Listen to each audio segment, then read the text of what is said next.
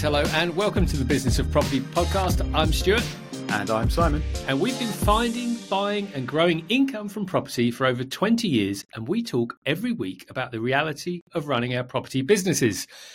And quick request, if you didn't click on the link last week for the scorecard app, you won't know this, but if you did, it was actually broken. So first of all, apologies for that. But we've got a new link in today's show notes. So please do click on that to find out where you might need to improve with regards to strategy, software and support, and also systems. So it's software and systems and support. And we've actually had some good people doing this. And people, I had someone that I know in the business game that scored very, very highly, as I would have expected. So I think he cheated.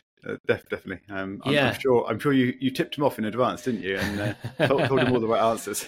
Well, all I can say is this person has a significant 8-figure property business, and I expected him to score highly, and he did. Now, I'll be sharing more about that soon, I'm sure. But if you want to find how you stack up, please click on that link and get some insight in terms of where you want to improve.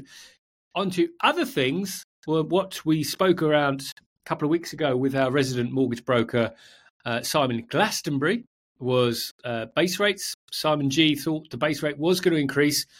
But Simon, what happened? Well, as we record, it's only been a couple of days, but as people listen, it was last week now that the Bank of England last met and considered increasing the bank rate or base rate, Bank rate of England. I don't know, one of those things. Pick or choose the appropriate one. And they decided to keep it the same. So it is still 5.25%. So obviously it's much, much higher than just a few years ago, or just a couple of years ago. But it is good news that it has stayed the same. And they've also sort of given some forward indications that they think it's probably going to stay at this level or very close to for the next year or so. So they're not really predicting that it's going to go up, but they're also not predicting that it's going to go down, which is very relevant for me as I've got a remortgage coming up next year, so I'll be thinking about these things and crossing my fingers and hoping that maybe, just maybe, they'll start bringing it down soon. We shall see. But the next announcement is going to be, or the next meeting, and then following that announcement is going to be around the middle of December. So we'll see if they manage to stay on track for that. But currently, the inflation figures I think are looking slightly better than people forecast, which I think is probably why it ended up being held rather than going up again as Simon G thought it might. So those figures were better than expected. And yeah, good news, I think, all round for everybody.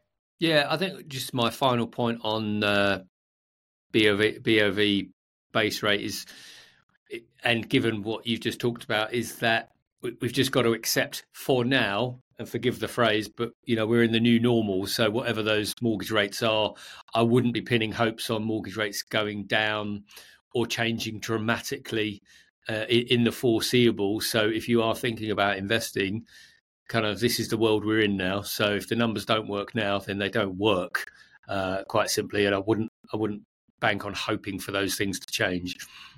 Yeah, indeed. I think, speaking of the new normal, I can't imagine interest rates are going to go down very much, even when they start being reduced again, assuming they do.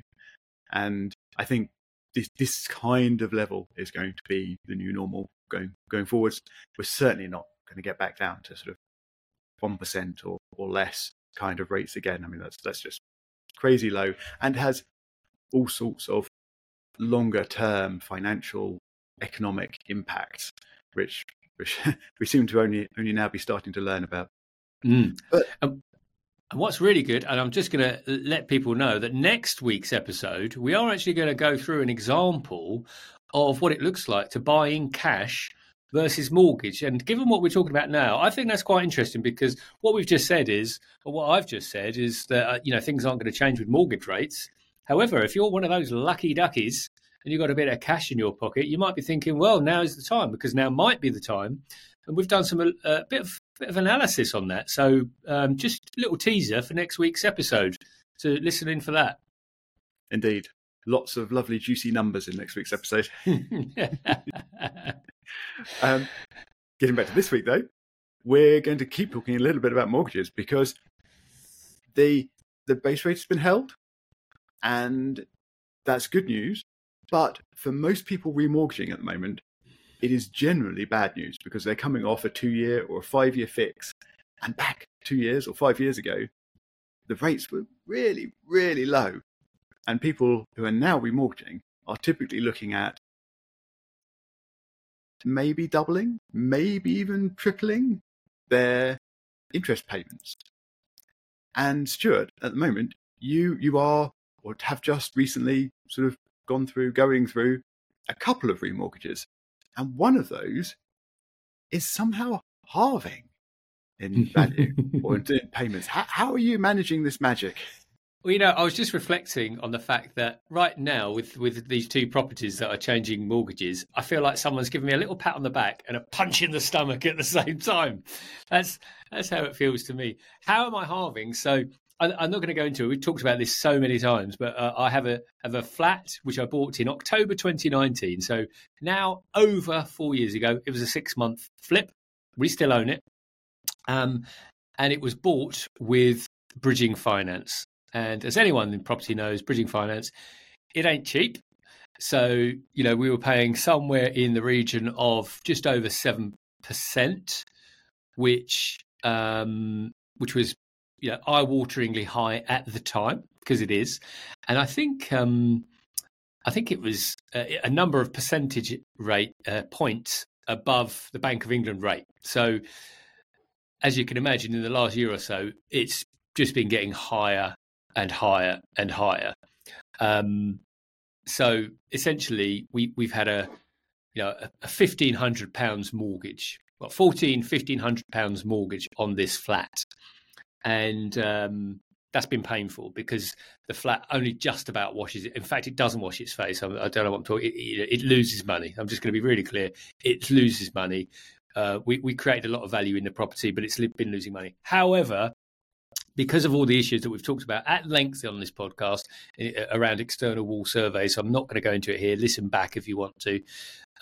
We got those external wall survey issues resolved, i.e. we had an EWS1 form issued. That was a few months ago. So since then, I've been trying to get a standard, I'm doing air quotes for anyone that's not watching on YouTube, a standard mortgage.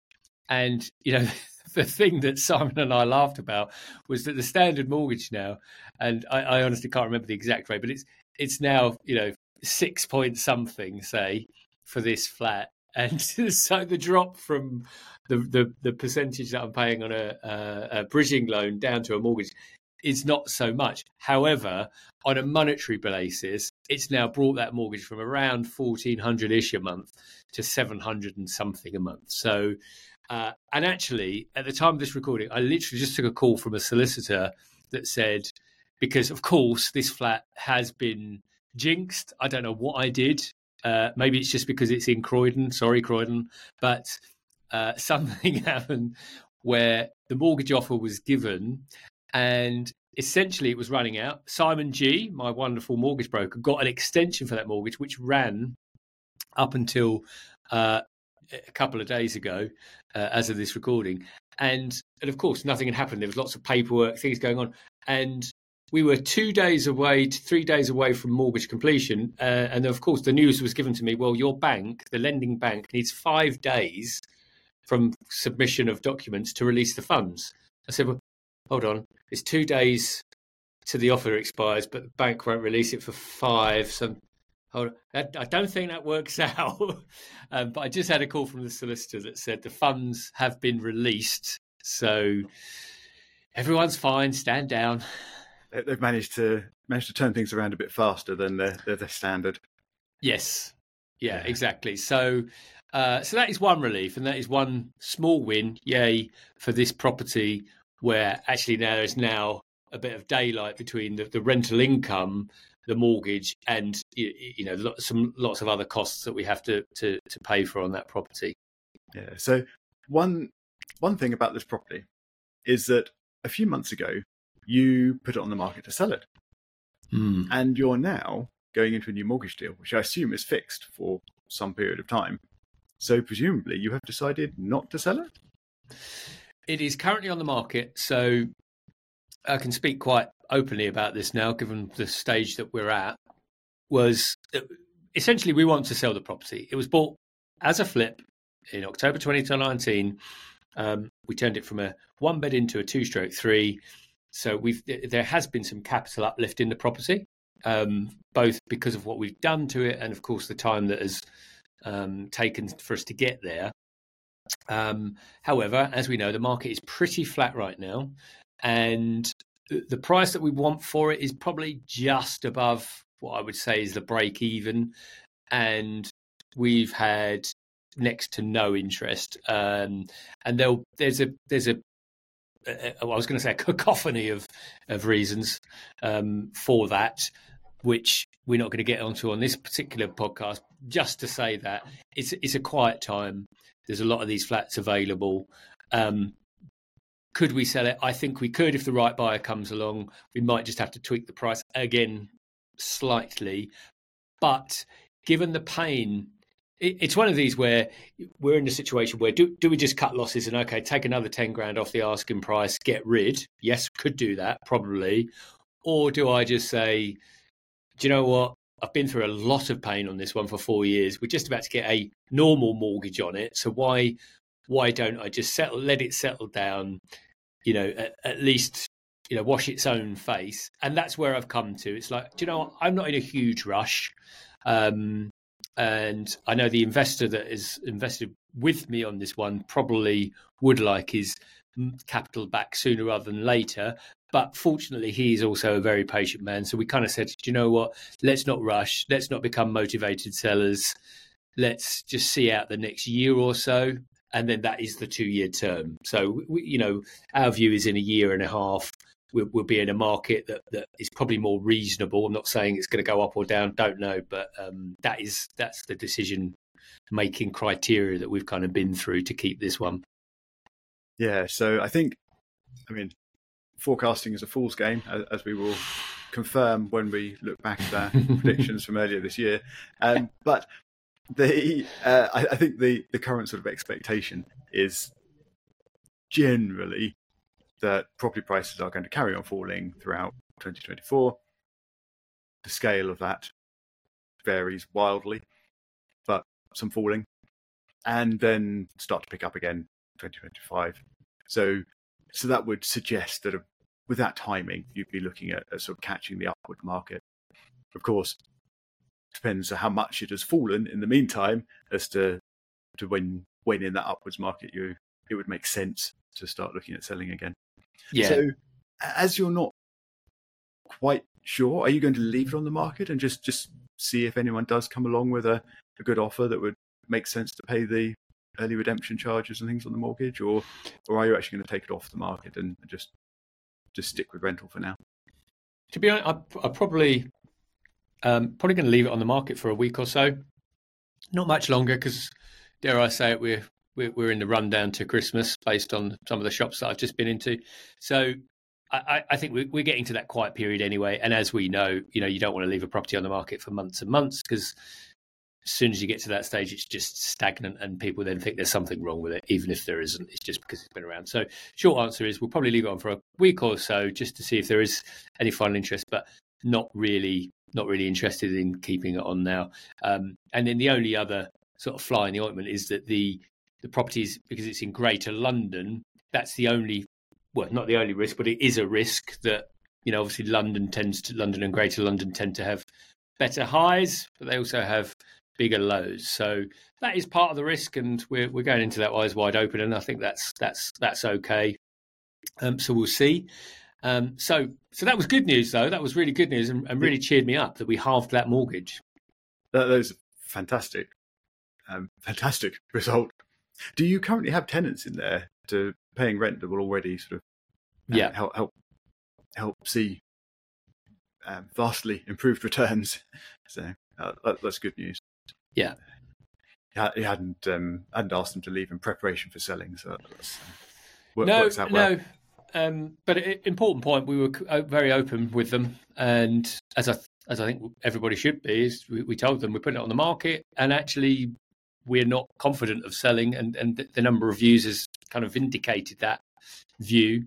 But so they were fully cognizant that we were going to put it on the market, that it was on the market, but they were very happy to stay there for the foreseeable. So, so as I said, that was my pat on the back. That's the good news. But I also had a punch in the gut, Simon, at the same time. Indeed. You had a second remortgage going on. So not quite so halving, this one, I understand. No, this one's doubling. So this is where, the swings and roundabouts of property really come and smack you in the face. So the other flat I've got, so these are the two flats, and this is probably a lesson about flats, which is, my experience is now, stay clear of flats. They are just a problem. So this flat is studio flat we've got in Kingston. We've got it on Airbnb at the moment, or mbooking.com. It's a service accommodation. But as a standard rental, it typically will get, I think, I need to look at the market rates again, but we're thinking around 1,300, which is okay for the area that it's in. And it's okay because the mortgage is currently 580 something. So, you've got a bit of wiggle room in there. Obviously you have to pay insurance and etc. However, the email came through recently and said that mortgage, the cheapest I can get it, and I'm not even talking about the fees that they want to charge, but the cheapest monthly rate is £930. So we are talking about almost doubling that. And let's round it up to 1,000. So what was the other pain of this is it's in a personal name, so gets taxed, and we can't subtract the mortgage interest. Yeah, that's going to be painful. And I think you've mentioned this being the cheapest one. Does that also come with some hefty fees? Well, so for that one, it was a 3% arrangement fee, which is £5,550. Better than 7%, though. It is, but it's still a heck of a lot of money. And as you pointed out when we looked at this pre-record, is if the mortgage is around 185k, all of a sudden my 185k mortgage is now gone to 190k mortgage if we add it to the borrowing. So now, while there's equity in the property, there's a bit of a dilemma there, because you're then thinking about, well, these are interest-only mortgages, and you do that on the premise that capital appreciation occurs, which it has, and that property has risen a lot. But of course, there's capital gains tax, so at least 40% that we would pay on that. So actually, it really does start to impact not just the mortgage rate itself, but those fees are now impacting. And I'm someone that you could put me in the laissez-faire attitude, where I'm just like, look, if we can get the deal done, let's get it done. But even me, if the mortgage rates and fees are slowing me down, then I know something's going on, because usually I'm just like, yeah, that's fine, take it, let's get it, move on. But now I'm like, oh, do I really want to add this onto the principal loan, because it's now eating away at my equity, and that is it's a big challenge. Yeah, I mean, adding 3% onto your loan is a big amount, and it's not just that it's the £5,000, but it's added to the loan. It's then sort of stuck there for evermore, if you like, and being charged interest on it as well. So you're compounding the borrowing. Yep, exactly. Yeah. So I mean, it's overall it just looks and sounds painful to me, these fee levels at the moment. And this is where the calculation has to come in from my side, which is what I did before. We did a little analysis on this a number of episodes ago, which we may well do again. But it was around, what does adding that money do to the total amount borrowed that you then owe? But the equation I'm now thinking about as well is, okay, so we've said we're adding 3% to the loan, which is a 5k added to the principal. What's my estimate in terms of capital appreciation? And I mean, over long term, if we were going to keep this for another 10 years, it's less of a concern. But as we were talking about, before, this is a property that we're thinking of selling in the not too distant future. I'm talking, maybe 2 years. So do I think that we could, that would be mitigated against through capital appreciation? And again, I'm not a gambling man, and that feels like too much of a gamble to me to think about that. Well, I mean, if prices are looking at falling some more next year, then you're unlikely, I would think, in 2 years' time to have a 3% gain. And if you look sort of historically at property prices, I think the values go up 3-ish%, maybe a bit more, per year. And if you've got a 3% fee added every 2 years, then that's 1.5% per year. So half of your gain is going into the extra mortgage. I mean, very basic maths. I know there's more complications around that and compounding of interest and et cetera, but just very basically. And that doesn't sound good at all. Well, it doesn't. Also, when you think of the property just washing its face, and I think it will just wash its face, to me, there's no interest there. And again, if we're thinking about this as a business, which we try to do, because it's difficult because this is a personal property. It came from my wife, so there's some emotion attached to it, which is not something I like to do. The other side is that in the time that we've had it, in the 20 years we've had it, that it has increased by almost 2.5 times its original purchase value. And given its location and everything else, I see that continuing. But that's a long-term strategy. So I think lots of questions, as always, in property. Definitely. So let's try and finish up with some better news. This is hopefully a quick one. And this is a bit of actual news that you got us, Stuart. So what is this good news? Well, it was great news, actually. And it's the first time in a long time where I've received an email about property and legislations, rules, whatever you want to call them, where I was like, oh, my God, this is actually good news. And it's that the Valuation Office Agency, so VOA, are, according to the government's consultation, now not inclined to charge council tax independently of a room within an HMO. So just to re-explain that for myself as much as anyone else. So what that meant was, so within my business, we have around 90 rooms, and that could be made up of, let's say, 10 to 15 properties. And of course, a lot of those we pay for council tax per property. So that's pretty straightforward. It's costly, but it's straightforward because we have an all bills inclusive strategy. However, with the previous ruling from the VOA, what would have happened is that if we had a 7-bed HMO, we wouldn't just be billed one single council tax on that property. If there were 7 rooms, we would have 7 bills. So essentially, and I don't know how they would have modelled the pricing, but theoretically, it could have been 7 times what we already pay, and then times that by a number of professional rooms. So for me, it was a massive, massive time bomb waiting to go off, which I was genuinely concerned about because I think it would have meant the end of the business as it was. I mean, I'd always try and reorganise. But based on the government, they said, no, whether it's got 2 or more rooms, that's fine. It's just one dwelling that we're going to bill the council tax on. For me, that was a huge relief. Yeah, I think HMO landlords throughout the country are breathing a very deep sigh of relief at that news.